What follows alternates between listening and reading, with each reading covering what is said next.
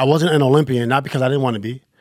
I really don't know any player in their prime that was third-team All-NBA, Defensive Player of the Year, All-Star, that never got invited to the Olympics. I never got invited. It got to a point where I was waiting. I know it was coming, you know? And I'm like, hold on, they really not calling. I called the office. I'm like, how does this process work? Many moves to make, set our own rules in the game, a whole nother path to take. Look out, yeah, we know the whole world watching. So I remember exactly where I was on November 19th, 2004. I was freezing my ass off in State College, Pennsylvania, because I was there covering a Penn State football game. I was hanging out in some bar when I looked up on ESPN and saw my next guest barrel into the stands and start mollywopping people. Now, the Palace Brawl between the Pacers and Pistons became a watershed moment in NBA history. But just as we have a much different understanding of that episode today, my guest on this podcast, Metta World Peace, has a much different understanding of himself. He's up next on Jamel Hill is Unbothered.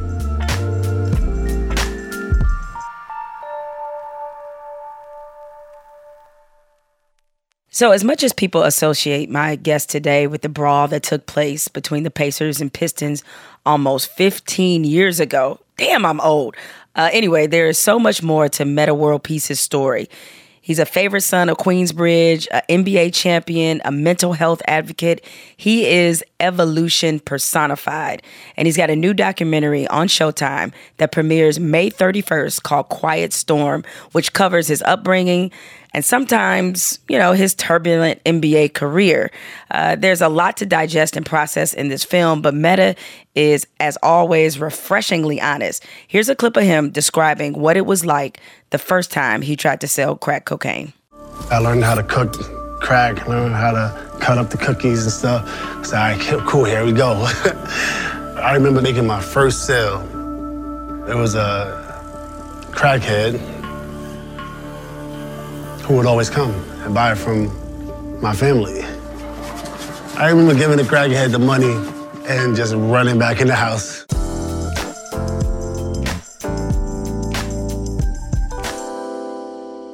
How does it feel to have your own documentary? Originally, I didn't want to do it. You know, prior to this, I did an autobiography. And everybody's like, you should do it because, you know, it's going to help with exposure. It's going to help tell your story. I'm like, I don't care. You know, the business I'm in now, like, I try to be behind the scenes. I was already on the front when I was in my career, you know, always being in trouble. So I try to do as many things as possible to be off camera. My partner of 13 years, Heidi Bush, was like, let's do the autobiography. Let's do the documentary. It's going to be great. So they and both projects came out amazing. It's a little too much for me. You know, I watched it and it's like, oh boy, I got to relive these moments.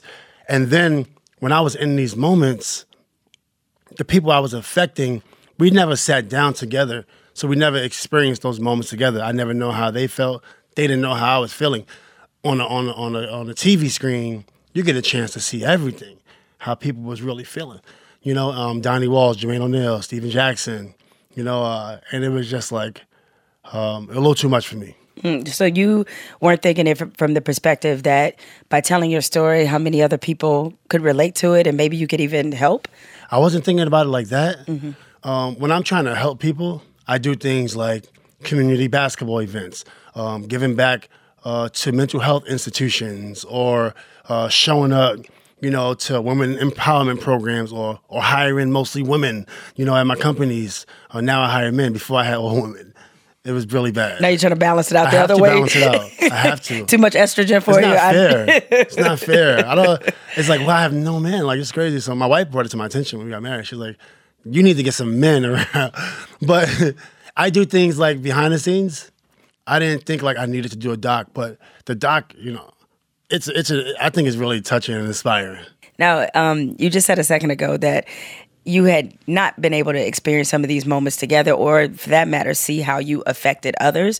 I think one of the more surprising things, or I don't even know if the word surprising is Jermaine O'Neal, your relationship with him. Yeah. And while I was a reporter during this time, I remember watching the brawl at the Palace live on television.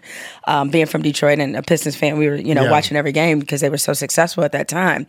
But I don't think I realized how fractured your relationship with Jermaine O'Neal was, and even now, to some degree, he still doesn't seem to be completely over everything. Of course. Now, you guys... we never built a relationship. Yeah, you never built a relationship. It took you 14 years to talk. To have lunch. To have lunch. We never had lunch. We never had dinner. And you had not had it the entire time as teammates? Never. Never? No. So why did it take so long for you all to talk to one another after everything that happened with the fallout from the brawl, which we'll talk a little bit more about in a minute? Why did it take so long? Well, for me, I always couldn't wait to get home because I had my first baby at 16, 17, and then and she was my first, my wife at the time.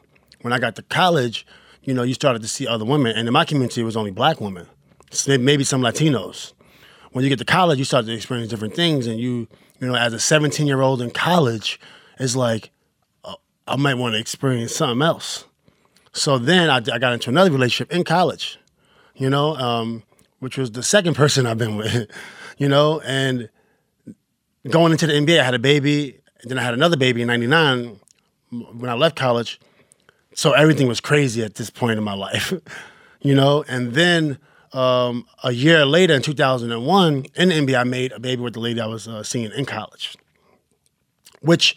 and Jerron Artest, a really brilliant, smart kid. I love him. He's going to UC Irvine. He's super smart. So then at that point, I wasn't really 100% in that relationship with the mother of my son, Jerron. So then I got out of that relationship and back with, my ex, my first. We had another baby, right? So for me, I'm trying to juggle. That was like the bulk of my life right there. It was very stressful my first couple of years. I'm like, I want to be a good dad, but I'm only 21, 23, with 4 kids now at this point, trying to do some things. There's no way. So I was just always wanting to go home. My mind was never in the game. I went home, I worked out hard, all-star. I was a really good player, but mentally I wasn't there. So did you feel that tension from Jermaine when you were teammates that he... he admitted that there were times that he frankly hated you. I did. You know what? You can feel it because, so my main friends was people from my hood, and I felt like I always wanted to keep those friends, and I felt like I didn't have time for other friends. When I got to the NBA, I came into the NBA with my friends. It should have been with just my family, but I was moving my friends and family, everybody in the house. It was crazy. I never reached out. Jermaine would always reach out. My teammates would always get together, but I never felt like teammates could be friends. I feel like it was just job, it was just work, but at the end of the day, we're all there for the same goal, and I just never treated her like that. Now, how did you feel when you saw in this documentary, In Quiet Storm, Jermaine talk about the animosity he felt towards you and about how, it was hard for him when you won with the Lakers to even feel happy for you? And it makes sense because when I won, I felt guilty. The first people I thanked at the interview was the Pacers, so it makes sense. Like, and I didn't speak to Jermaine during that time anyway, but I'm like, I just want to thank these people because they were very special in my life. Every time I would go through something, Jermaine would be like, hey, Ron, you all right? Always checked on me, and I would be like, yeah, I'm good, and just go home. And I felt a little bit sad because, Jermaine's a really good friend. He's a loyal friend. Jermaine, Al Harrington. Al Harrington's probably one of the best friends you can have. Steve Jackson's also. I don't want to compare them. And they always reached out. Al Harrington every time I would go through something in practice, Al Harrington, Jermaine O'Neal, Steve Jackson, always got my back. Jamal Tinsley. Really everybody. in the organization. Even though it wasn't necessarily supposed to be funny, but one of the moments in this doc is when Steven Jackson, who I got a chance to work with at ESPN, when he said after this massive brawl takes place at Auburn Hills at the Palace, you guys are sitting in the locker room and you looked over to, I think it was him, and said, him, yeah. "Hey, you think we're gonna be in trouble after this?" It was him. It was him. It was him because Steven's crazy and I'm crazy, and that's the only person I feel at this point that can understand what I'm going through. Jermaine is we had a lot of dogs on that team, but at that particular time, I asked Steve because I was like, oh my goodness, is my career over? I was asking myself these questions, and I just needed to confirm it, and he confirmed it. And you thought it was over, right? I kind of knew like this was really bad. Mm-hmm. I knew it wasn't my fault, but I knew like this can't happen. It 100% wasn't. I 100% didn't initiate that whole event.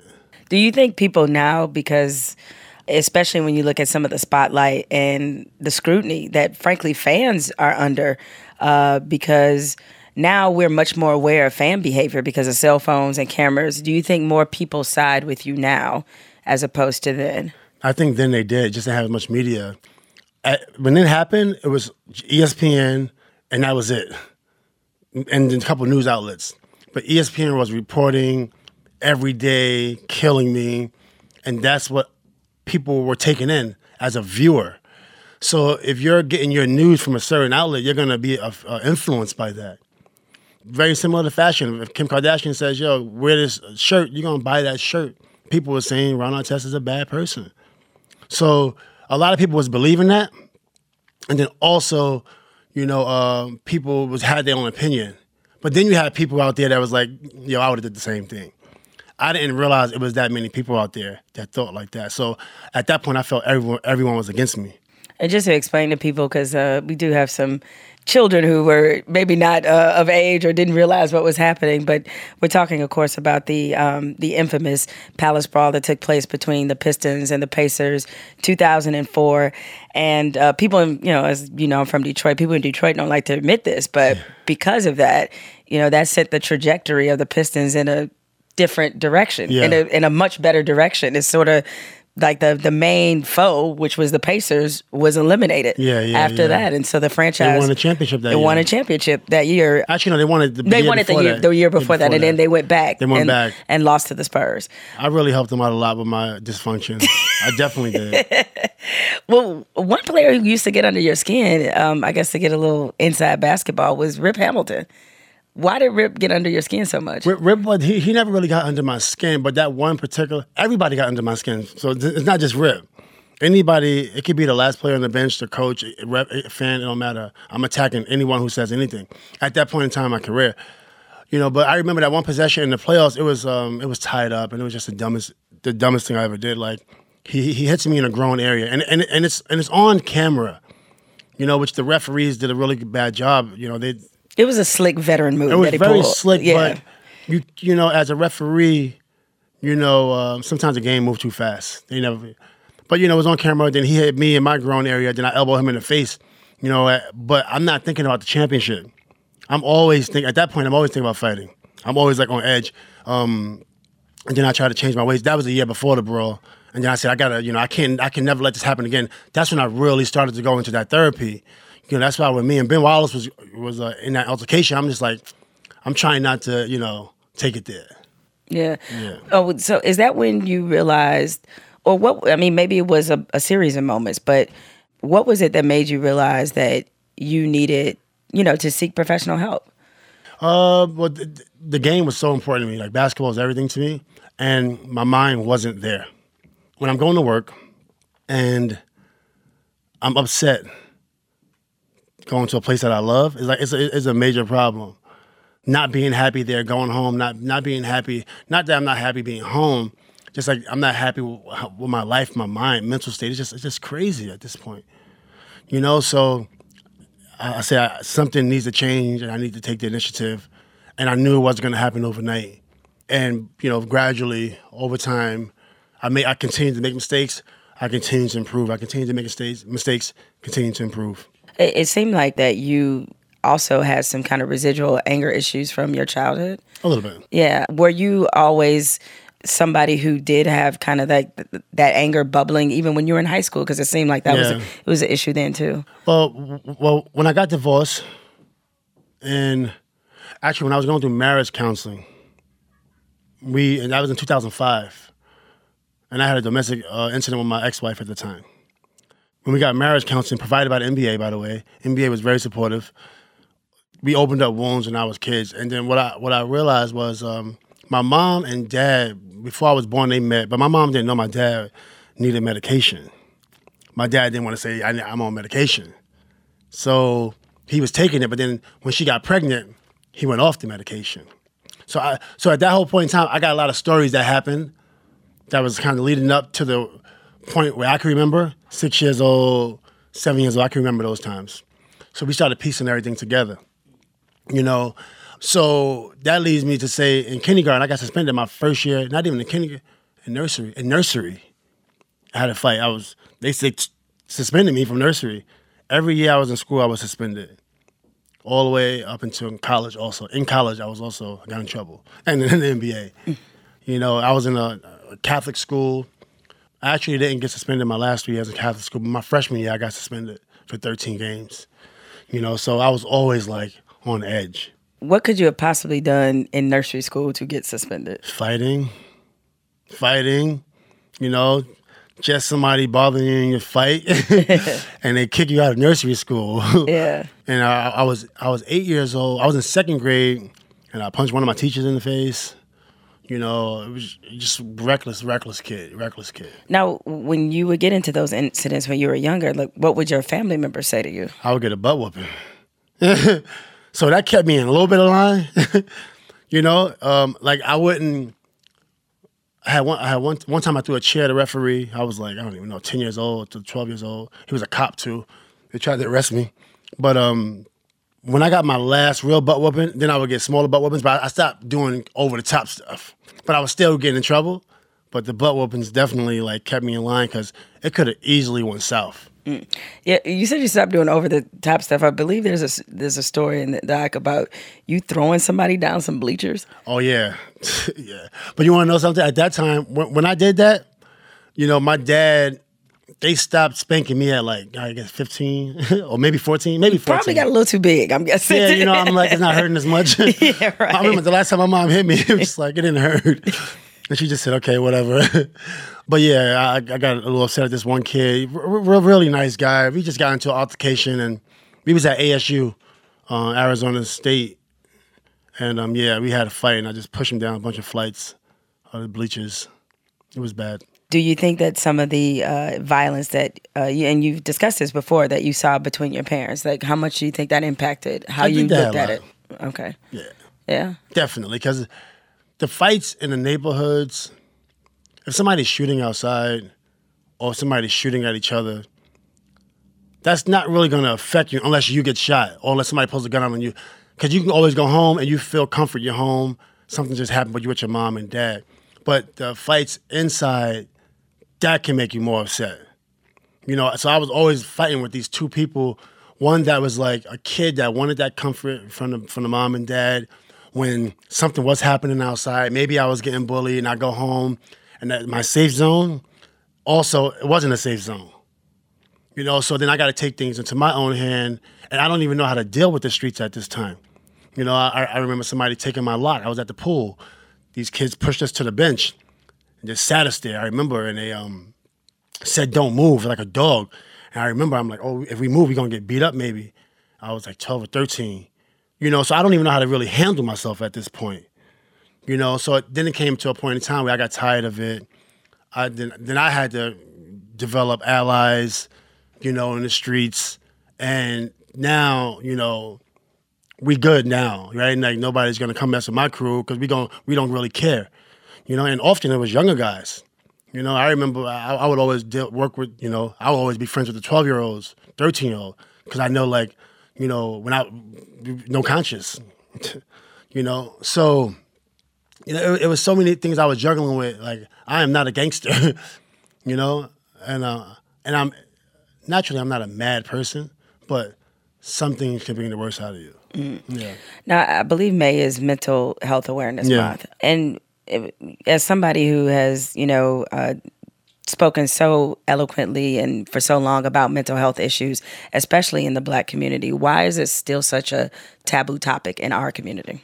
I think people just have too much to do, quite honestly. I think you got to work.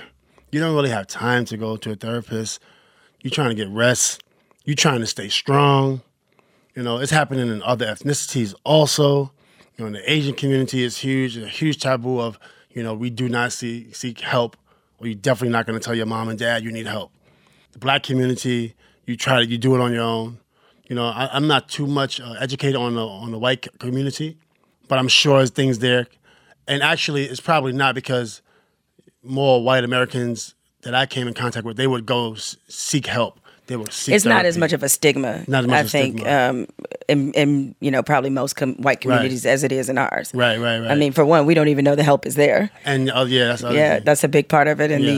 And I think especially when you talk about, Black men and young Black boys in particular, the impulse control and the anger issues are just right there bubbling at the surface. Even hearing you talk about your childhood, about like so much of it was just like wanting to be, seen and wanting to be heard. Yeah. And that's where a lot of the anger comes from. Yeah, definitely. When I was 13, my mom introduced me to a social worker. So that's where I got lucky, because I always knew I could fall back on seeking help. I was never afraid to, say, yes, I do need a therapist. But like, if you're not exposed to that, you're never going to know like that option is there, because you have your parents. If that don't work, if you play basketball or baseball, you can go to your coach. Sometimes you got great coaches out there that'll talk to you, help you. You got your friends, but sometimes you have nothing. Some kids growing up fatherless and parentless, and like who do you talk to? Is it more challenging when you're a highly touted athlete? Like, people think you should have it all together. You're like, oh, you got money, you got stardom, you play for a great team, you win championships. I mean, did that make sort of your journey a little more difficult, that people automatically assume that what is Ron possibly unhappy about? What is Metta World Peace possibly unhappy about? Yeah, I asked myself that question also. When I was 23, my mind was really clouded. So much questions and activity going on in my mind at that age. It was. I wish people could really be in my head at that time. It was so uncomfortable. And then my teammates, they would look at me like that, like, what are you unhappy about? Media, they were right. Why are you unhappy? But nobody was really in my head like I was.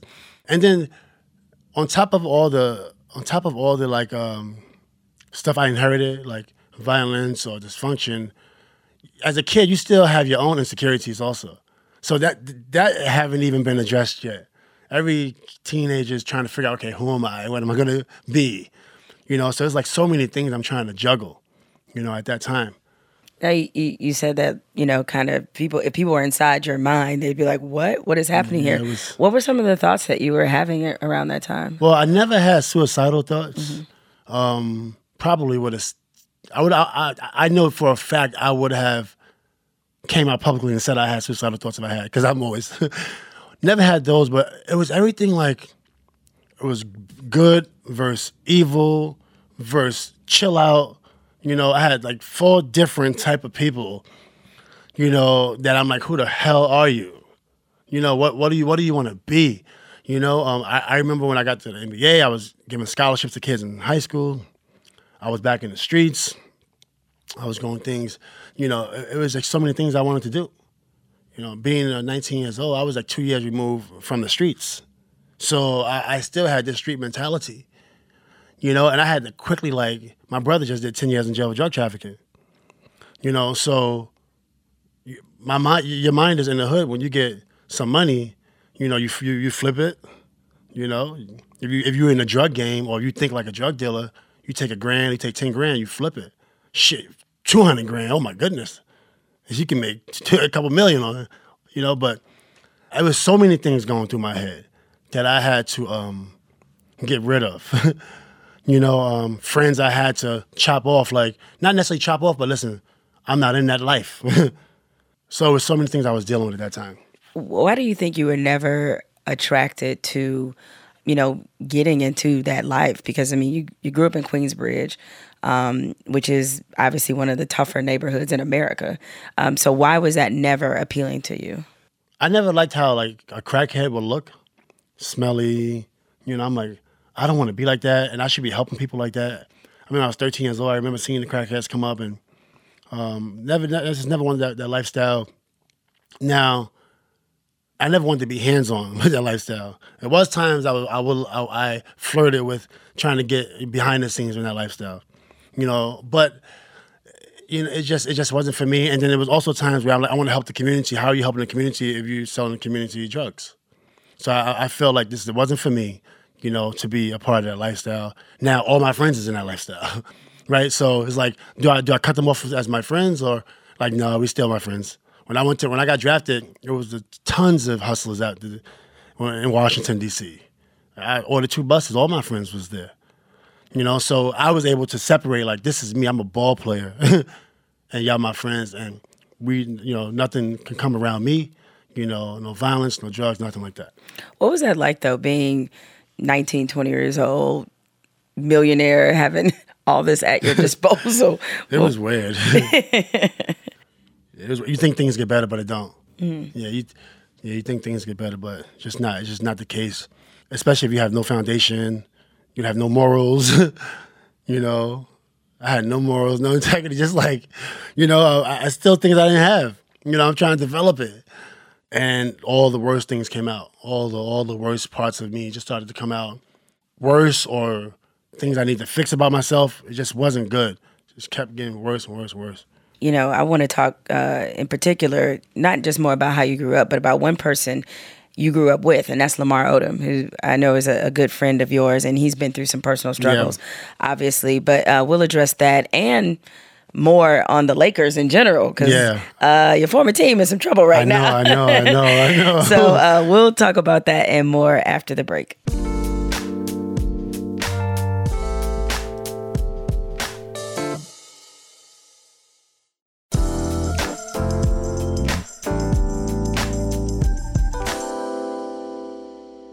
All right, we're back with more from Metta World Peace, who is kind enough to share his story, which I think is one of the most incredible ones that we've ever seen in sports.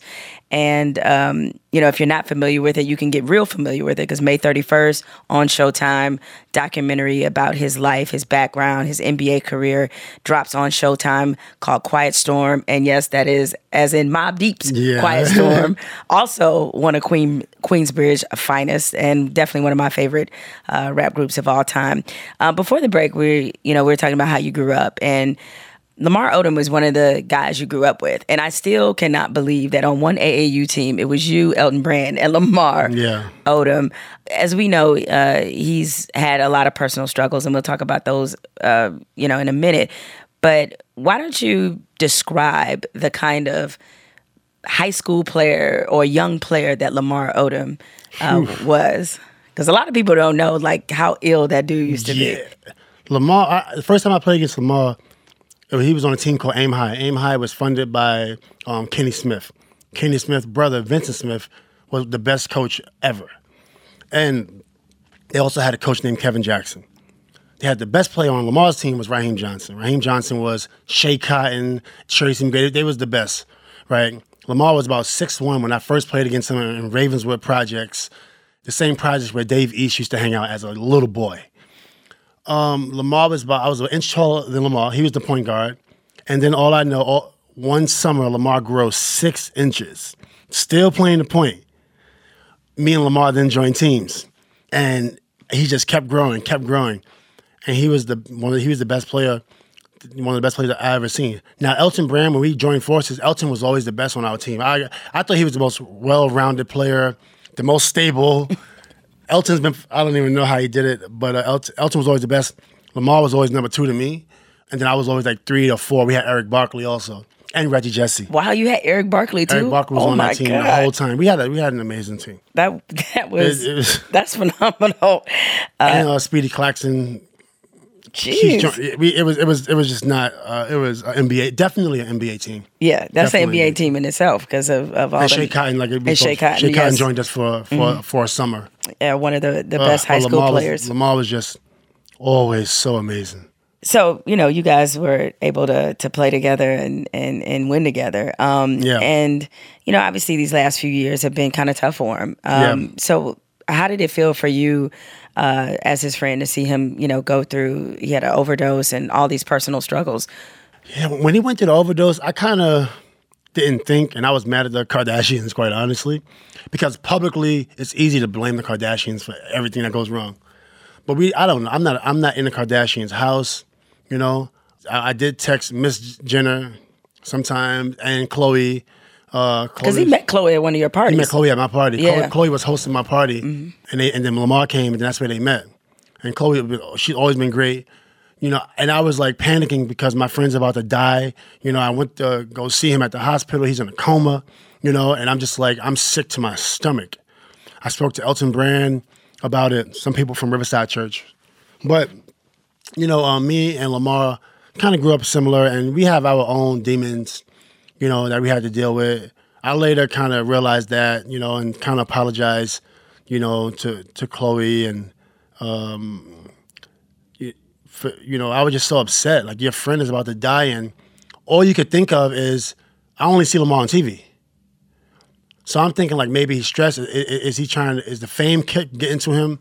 Does he want too much? Why can't he just be normal? Just coach, and all these things are going through my head, but it's really good to see him back to life now. Yeah, and he's written a book himself about everything that he has gone through. It's a lot of juicy stuff in this book. Wow. Some stuff that it's like, okay, did not know that you use a prosthetic to pass a drug test in the Olympics. So he really, laid it out there. That's like Lamar's book is going to be, I can't wait to read Lamar's book. Yeah, it sounds like it's a lot of juicy material that's in it. And in addition to, I'm sure, some life lessons. But, I mean, were you aware that he was struggling that way? You said you'd only really been seen on TV. Had you guys lost touch or? For me, like I said, in the NBA, it's pretty much the same when I was a kid. After we leave our games, I never went to the movies with Lamar or Elton. We play the games. We travel together. We tight. Practices, we hated each other. We had lots of fights and practices. Me and Elton had a fight on a layup line on the same team before because we just got tired of each other. So I never really had that time. I would always go home to my friends, my friends in my neighborhood. So I never knew Lamar. I didn't know how he grew up. I knew he lived with his auntie. I knew his dad was around. And we always had it going through our own struggles. Elton, his dad wasn't around. Elton used to have big holes in his sneakers that he played with. I remember one time I had a hole in my shoe. Elton's hole was bigger. And I'm like, you want my shoes? And he was like, nah, I'm good. I'm just going to play with these ones. His toe was touching the floor. He was like 13 or 14 years old. So everybody was going through they stuff. And then when I got to join Lamar as a teammate, I thought he was okay. I thought everything was fine. I didn't know, like, we're still searching. I'm still searching at 29 years old. Lamar was 20. He's only 7 days older than me. So I didn't take the time to think about, I wondered if Lamar was okay. Let's go get some lunch. Like, what you been up to these last couple of years?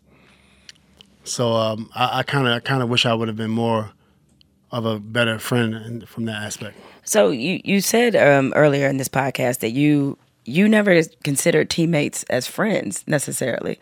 But this seemed to be not something you developed, an attitude you developed as a professional, but like something you thought even in high school and maybe even younger. Where did that mentality came from? It came from Queensbridge. On Queensbridge, you play 3-on-3, full court. Teammates with one person. When they're on the other side, you're not friends with them no more.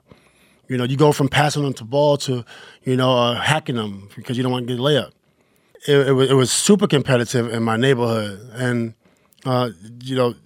so we really it wasn't no friends. Our coaches never let us have friends back in my neighborhood. Kevin Jackson. We had some really great coaches in our neighborhood, but the intensity was always a high level. And then when you get to Riverside Church, like Dermot Player, guys with high intensity, and it's just like it's all about the game. There's no friends. We out here to win, and that's it. Now, what's your relationship like with Lamar now? You guys talk a little more often? We talk more than we used to talk. I talk more Lamar maybe like 4 times a year. We just text, but that's more than we ever talked. I can't remember talking to Lamar during the NBA. I can't remember, but when we seen each other, it's like, yo, that's like my brother. When you see him, what's good, you straight. You know, I know if I ever needed anything, I could call Lamar. If I'm ever sad, I can call Lamar. I can call Elton. Yo, I feel real bad. Sorry I didn't call you in 10 years, but yo, I need your help. I know 100%. I can call those guys for anything. And they could do the same thing for me. When Lamar was going through his stuff, I mean, we had a room ready for him to come over to our house. You know, and we told him, if you come over and, you know, but he was still going through his stuff. He had his friends, but we had a room ready. Like, we support each other. Now, well, when you got to the Lakers, was that still your mentality? Only reason I ask is because it seemed like you and Kobe were friends. Not in practice. Well, you guys are kind of both wired the same way, right? Yeah. Okay. We had lots of clashes in practice. Did you beat Kobe up in practice before? No fights. But I'm talking about like physical, box out, pushing, in your face. But Phil would never let us play on opposite teams. So I noticed that from the doc, is that you said you guys were always on the same team. Become playing opposite teams. Yeah. Because it would have been a fight. It would have been too much. I think it would have been too much. Phil, we played, and there was times Kobe would want to go on the other team. Kobe did sometimes, but Phil would never let us go on the opposite teams. He wanted us to really build chemistry together. Now, you all seemed like oil and water, but you did seem to click, though, as teammates. Yeah. What was it about your personalities or even the way you played basketball that clicked? I just love Kobe because, like, I felt like I was always the toughest guy. I think I was the toughest mentally also, although I would always go off the edge a lot. But in terms of when you're fatigued, can you still go? Fatigue was not going to get me, you know? But in terms of working on my game, in terms of using skill at the end of games when it mattered, or using skill more, I was always using effort. Kobe used effort and skill. When I got with Kobe, I'm like, yeah, I work just as hard as him, but he has way more skill than me. And then when you see him at the gym at 6 a.m, this guy at 5:30 in the morning, he's working on his skills. You know, and I really I envied it and I admired it. So I grew so much appreciation for Kobe. And there was times when I would be on the floor with Kobe and I would just be watching him. And then I had to snap out of it because so many times I'm just in awe of what he's doing every night. And I'm like, wow, if I would have worked like this, I could have been like this guy. You know, he's the best. What do you think Kobe learned from you? Man, I don't know. Kobe, I don't think, maybe nothing. You know, I don't know how Kobe thinks, but I think he learned. I think he was inspired by my defense. He came to me one day and was like, yo, can you come and teach me some defense? And I forgot. You forgot to go and meet him? I forgot to meet him about the defense. I remember because I never did it. He was like, I want to get better defensively. Can you really teach me? And I'm like, come on, man. You know, this is some BS. You know, and so I never really. So I think he was really inspired by that. You said that you guys used to have some memorable practices. What's when you think about some of the practices you guys used to have? What story or what comes to mind? For one, he was so good. Honestly, I don't know who was better. I don't. Stephen Curry is pretty amazing. I would love to see those guys against each other in practice.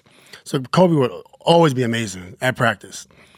The one clash we had was he got under my skin and said something like, you can't guard me. Anything like that gonna get under my skin. And I'm just like, fuck out of here. And it wasn't just one fuck out of here. It was lots of them. It got to the point where Phil Jackson was just like, okay, Ronnie, that's enough. And I'm like, no, it's not enough till I say it's enough. And this is only one person is new on this team is me. Trevor Reeves is gone. So I can't, in one practice, I disrupted the whole practice. Phil had to stop practice, I think, maybe. I was going at Phil, going at everyone. And I'm like, and I said one time, if y'all didn't get hurt, you know, we would have beat y'all, you know. And I'm like, I'm on the Lakers. I'm talking about we. So I'm in super like, fuck everybody. I don't fuck with you guys. All because Kobe was just like, he could push my button. But then he was also able to, after practice, address it like, yo, good practice. And I'm like, yo, good practice. So he seemed to appreciate that about you. He did. And I appreciated that he let me be competitive. I appreciated that he let me, you know, just be myself. But then without Kobe, I wouldn't be a champion. Not because he led us there. I wouldn't be a champion because I was always the toughest guy. I never had anyone tougher than me in the locker room. You know, not to say Jermaine and Steve Jack isn't tougher, but I was always louder and way more, I guess, demanding, you know, and intensity was just always at an all-time high. Kobe was up here, you know. So, and he was like straight to the point, like, yo, don't fuck around. We're trying to win, you know, and I believed him. You know, a little bit of fear, like, this motherfucker's crazy. For you to say that, that's interesting. For you to say that, given your competitive nature, that's a big compliment to him. I'm very appreciative of him because a game that I love, see, I didn't think I was going to be a champion. After that happened to Bro, I'm like, karma's a bitch. Like, this is over. I knew I am a champion. I knew I was the best, and I proved that in the NBA. At 23 years old, I was like top 10 already, you know? So I knew that, but I didn't, like Jermaine said he didn't trust me. I didn't trust myself mentally. I'm like, there's no way I'm going to last, you know? And Kobe just like, I'm just so grateful for him in so many different ways. So you all beat the Celtics. And it just seemed like, I don't know if Paul Pierce pissed in your cornflakes at one point in his life or what happened, but you really couldn't stand Paul Pierce. And I know you said already that it's a lot of players that you had that kind of built up animosity toward as part of your competitive instinct. But am I tripping by thinking like there was some extra sauce when you played Paul Pierce? I think with Paul, he was so good. And when somebody's that good, for me, I couldn't just put in the work and just get better and be the best like I was becoming. If somebody was better than me, I took it personal, and I'm like, fuck this guy. I don't like this guy. Only because he's like playing, he's an all-star, and that's the only reason. So I knew I had to get past Paul, you know, to be great. And it was like, there's no way I can like this guy. He's in my way. He's in the East. He's a small forward. He's leading his team. I'm a small forward. I got to stop this guy, you know? So every game was competitive in the East. And then when we got to the championship, he was a Celtic, I was a Laker. It was still there. It was still there. And then also it also kept going in Sacramento when they had that great team in 2008, and they beat us by 30 in Sacramento. You know, so all these things, like, you know, I'm like, I hate this guy. He's so good. That's the only reason I hate him. Let's talk about the current state of the Lakers. A little bit in disarray.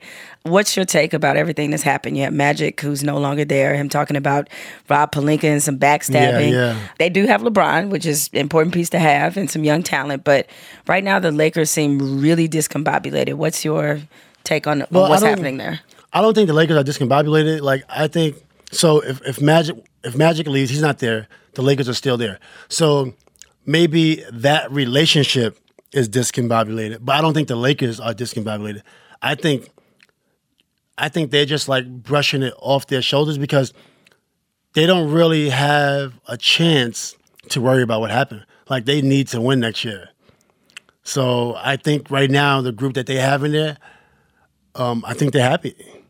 You know, and Magic wasn't happy, but I think that what they have there now, I'm not saying it's better.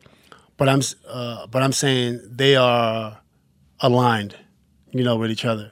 So whatever tension was there is now gone. I think it's gone. And that you think will be very helpful for them. For the Lakers, yeah. Yeah. For the Lakers, yeah. Now, I wouldn't want to talk about anything personal because, like, I wasn't in those meetings. I did a couple things with the G League, you know. But in terms of front office, I'm never there. I don't know anything about what happens in the front office. What you think that LeBron will be able to win another title with the Lakers? So I want to see LeBron win because I'm a huge fan. When my brother did 10 years in jail for drug trafficking, LeBron's step-pops was in jail with my brother.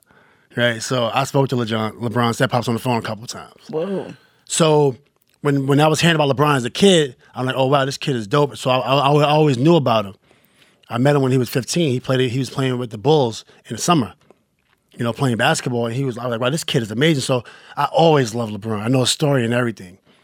I want to see him win a title, but I just feel like Kevin Durant's going to win 4 in a row.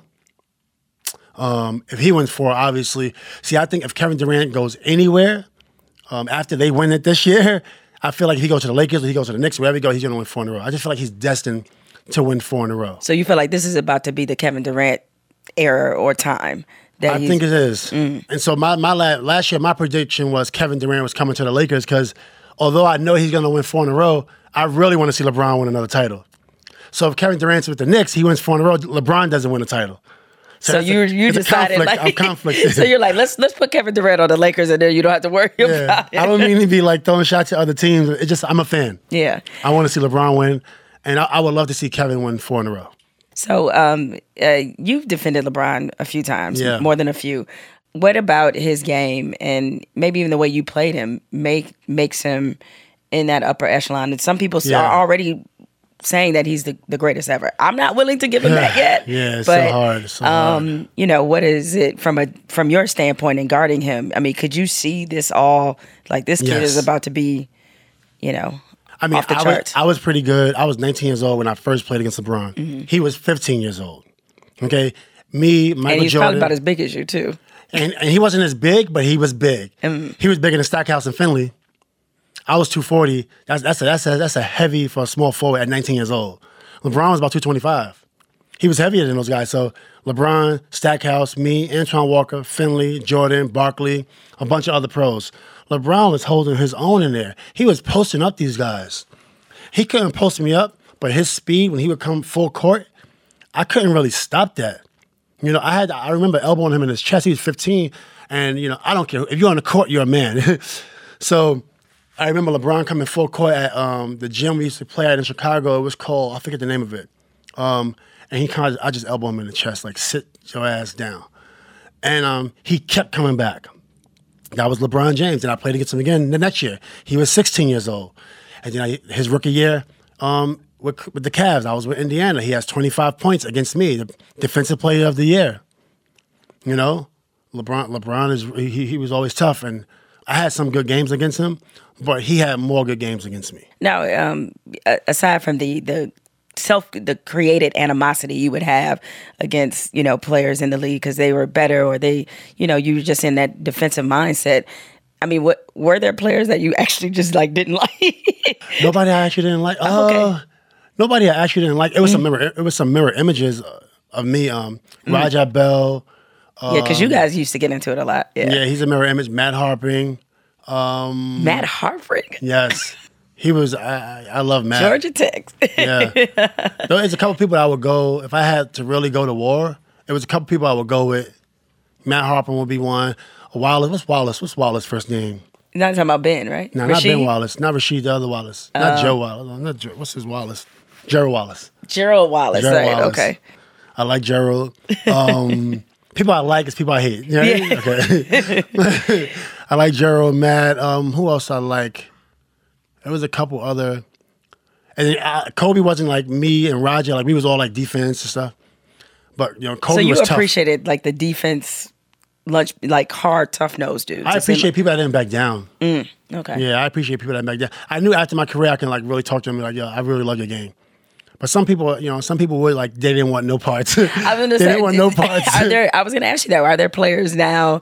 Because I noticed this in some of the old heads, like, you know, before Isaiah and Magic had their come to Jesus moment with each other, and other players, like, they legit still hate each other. Yeah. Like, are there players that still hate you? I'm sure.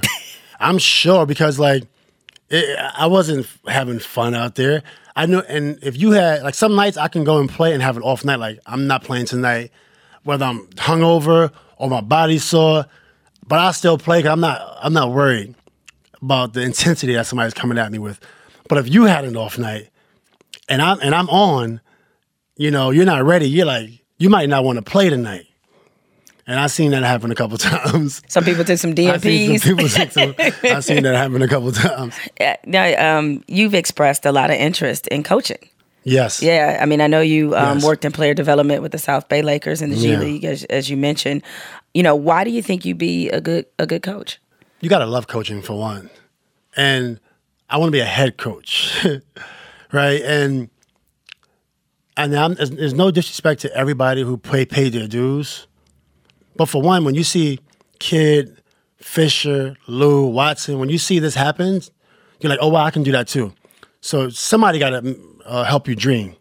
You know, like when Michael Jordan played, I wanted to be like Michael Jordan. Now I want to be a coach like, oh, wow, they can do this right out of playing. I didn't know that can happen. So those guys created another dream for me.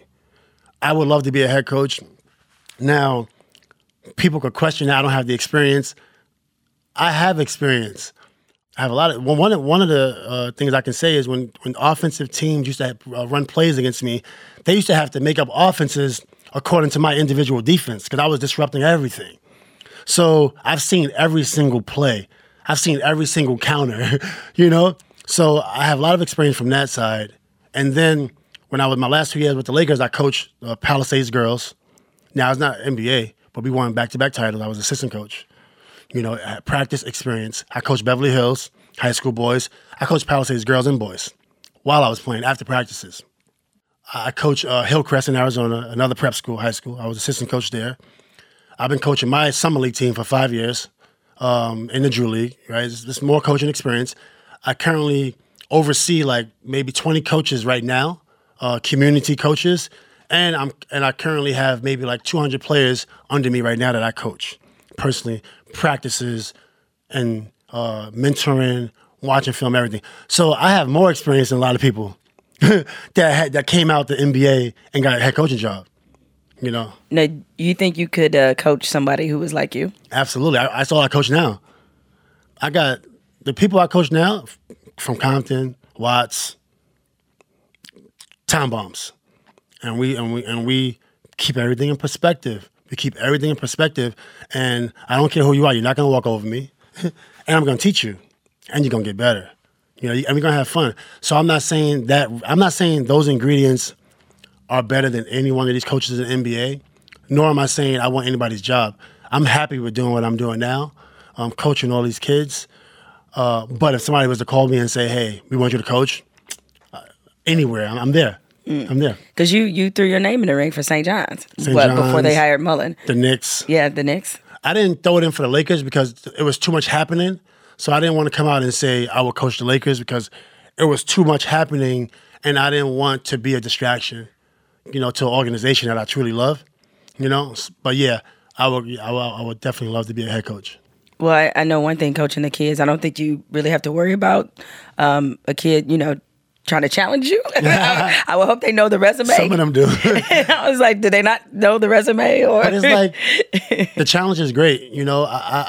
But as a coach, you can't go back and forth with your player like, oh, don't you say nothing to me. You know, it's not about that. It's about listening, and it's about understanding that player because every player is so different. You don't know what stress that player is bringing with him in practice or to a game. Mm-hmm. I love to coach the knucklehead kids. I personally like to help them gain control, you know, of themselves.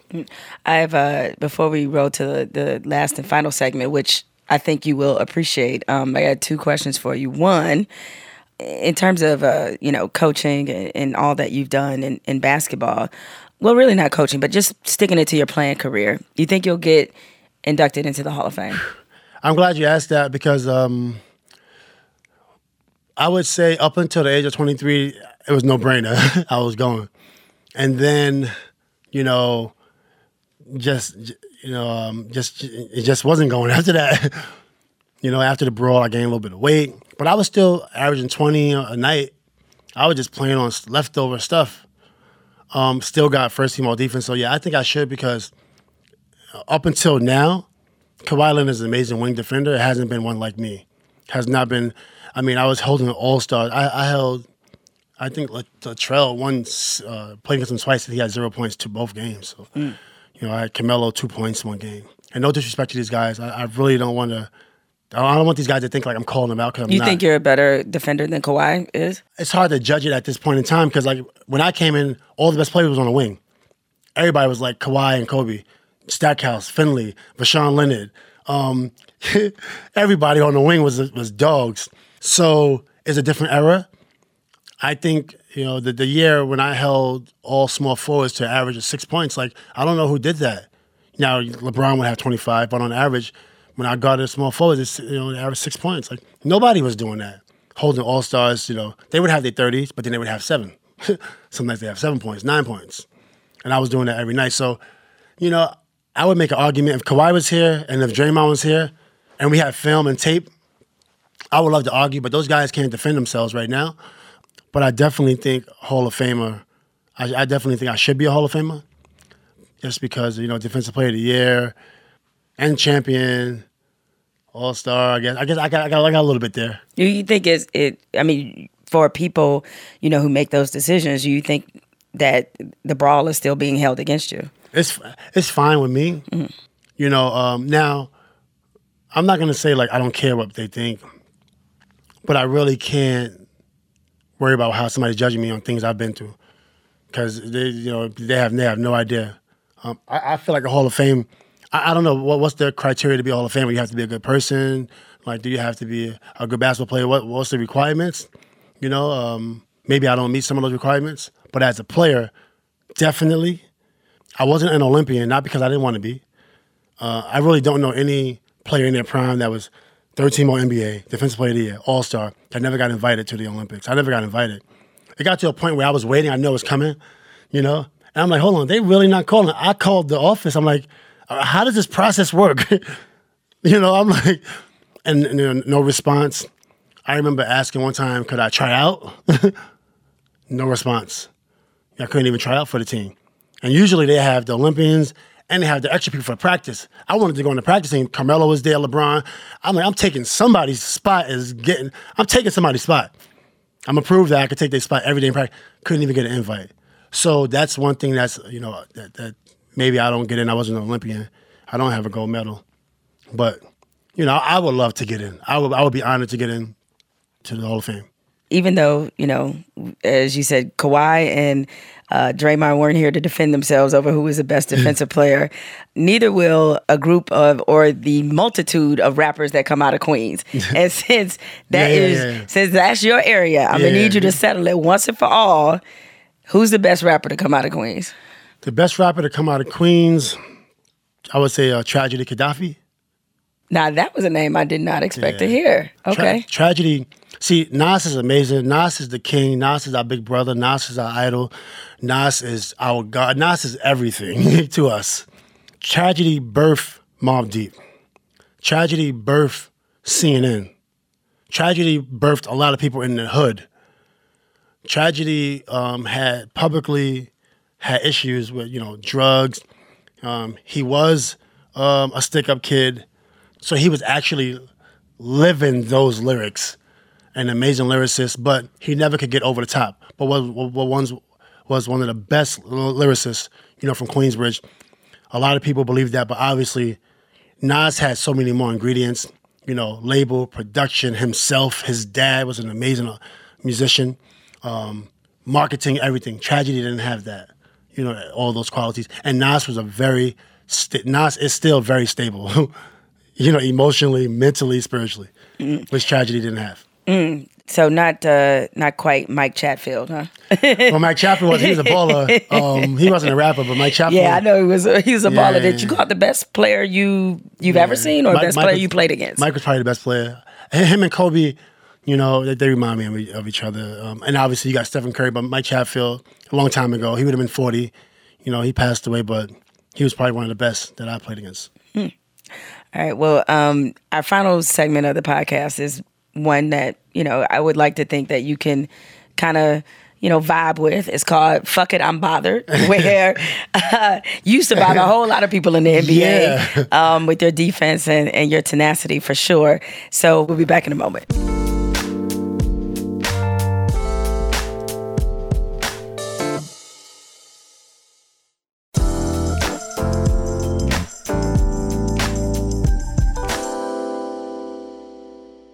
So as we do every episode of Jamel Hill is Unbothered, I'm closing it out with Fuck It, I'm Bothered, which is my opportunity to get something off my chest, to relieve a little stress, which, Metta, that's important. Absolutely. Right? Absolutely. Okay. Because there are things that happen, both big and small, in this world that sometimes they just annoy you. And so I have to make these annoyances public. So Fuck It, I'm Bothered about these two black reporters, Emerald Marie, and the other one's name is Lamar Dawson. They were two black reporters who were at the John Wick 3 premiere. And the, public relations people, they're ushering in all these stars, Keanu Reeves, all the stars in the movie. And they get to Halle Berry. And they rush Halle Berry past pretty much the only two black reporters who are on the red carpet. But Halle Berry, in her infinite goodness, decides to ignore the public relations person and decides to talk to these only two black reporters there. So shout out and kudos to Halle Berry for sure for looking out for black journalists. But I'm bothered because I feel like in the praise of Halle Berry that we're forgetting something really important. Part of the reason why those black reporters are at the end of the red carpet is because the organizations at the front of the carpet don't have any people of color who are covering these type of events or covering mainstream entertainment journalism, period. And I'm glad that Halle basically provided an example or a reminder to a lot of black celebrities, especially once they blow up and they get to Halle Berry status and they forget that a lot of these black media publications, a lot of black journalists who have been writing about them for years, talking about them for years, they helped put them on. All right. Before Halle Berry became Halle Berry, before she was leading off in, or was the lead in Catwoman and a lot of the other roles and that she's had and you know, winning Oscars, she was covered in Ebony and Essence and a lot of other black publications. And what happens is they get forgotten when it comes to these events or just having black media a regular part of sort of the media coverage in general. So for me, to see her do that is great. But I would like for the Hollywood Reporters and the Vanity Fairs and these other organizations to address their horrible track record when it comes to diversity, because that's what we need. And also, memo to all those other black celebrities out there, if you have a publicist, especially if you have a white publicist, and black media talking to black journalists is not a regular part of your media coverage when you have a new film drop, a new book drop, a new album drop, if you don't have black journalists that are in your circle, then you need to question that publicist and you need to question yourself as to why you don't have black journalists covering you. Because if there's anybody who will understand why you resonate in your community, why you've become the force that you are, your background, why certain things or certain coverage or your story should be covered a certain way, it is black journalists and black media. So shout out to Halle Berry, but a shame on all those mainstream publications who have locked out black entertainment journalists because we need more on the red carpet. So that's my fuck it, I'm bothered. Ron, thank you so much. Ron Metta. I'm going to always call you Ron, man. Anybody that's like, you know, known of a certain age. my wife don't call me Ron. My wife don't call me Metta. My mama don't call me Metta. They all call you Ron. They all call me Ron. That was my goal for this whole podcast, is to try to get through it without calling you Ron. And I blew it at the very end. But look, I just want to say I appreciate you. This documentary is really, really wonderful. And more importantly, documentary aside, before it came out, you lending your voice to mental health. And I think it's really important, especially because you're black and a black man.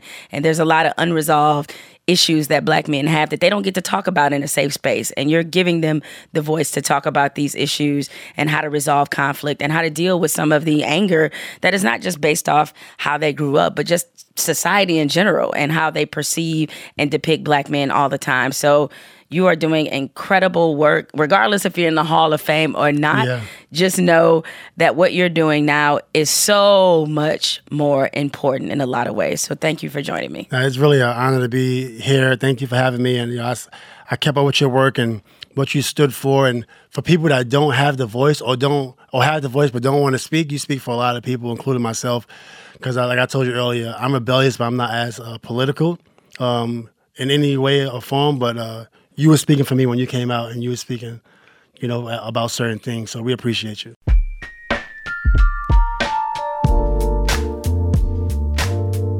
Jemele Hill is Unbothered is produced by Spotify Studios and Unbothered Inc. and recorded and edited by Rich Berner and Cadence 13. Ashley Van Horn is our head of talent. Evan Dick is our executive producer. Jesse Burton is the executive producer for Spotify, and Denise Holly is the program manager. Our theme music is provided by Corey Greenleaf and Ben Darwish. You can find more from me on Twitter and Instagram at Jemele Hill.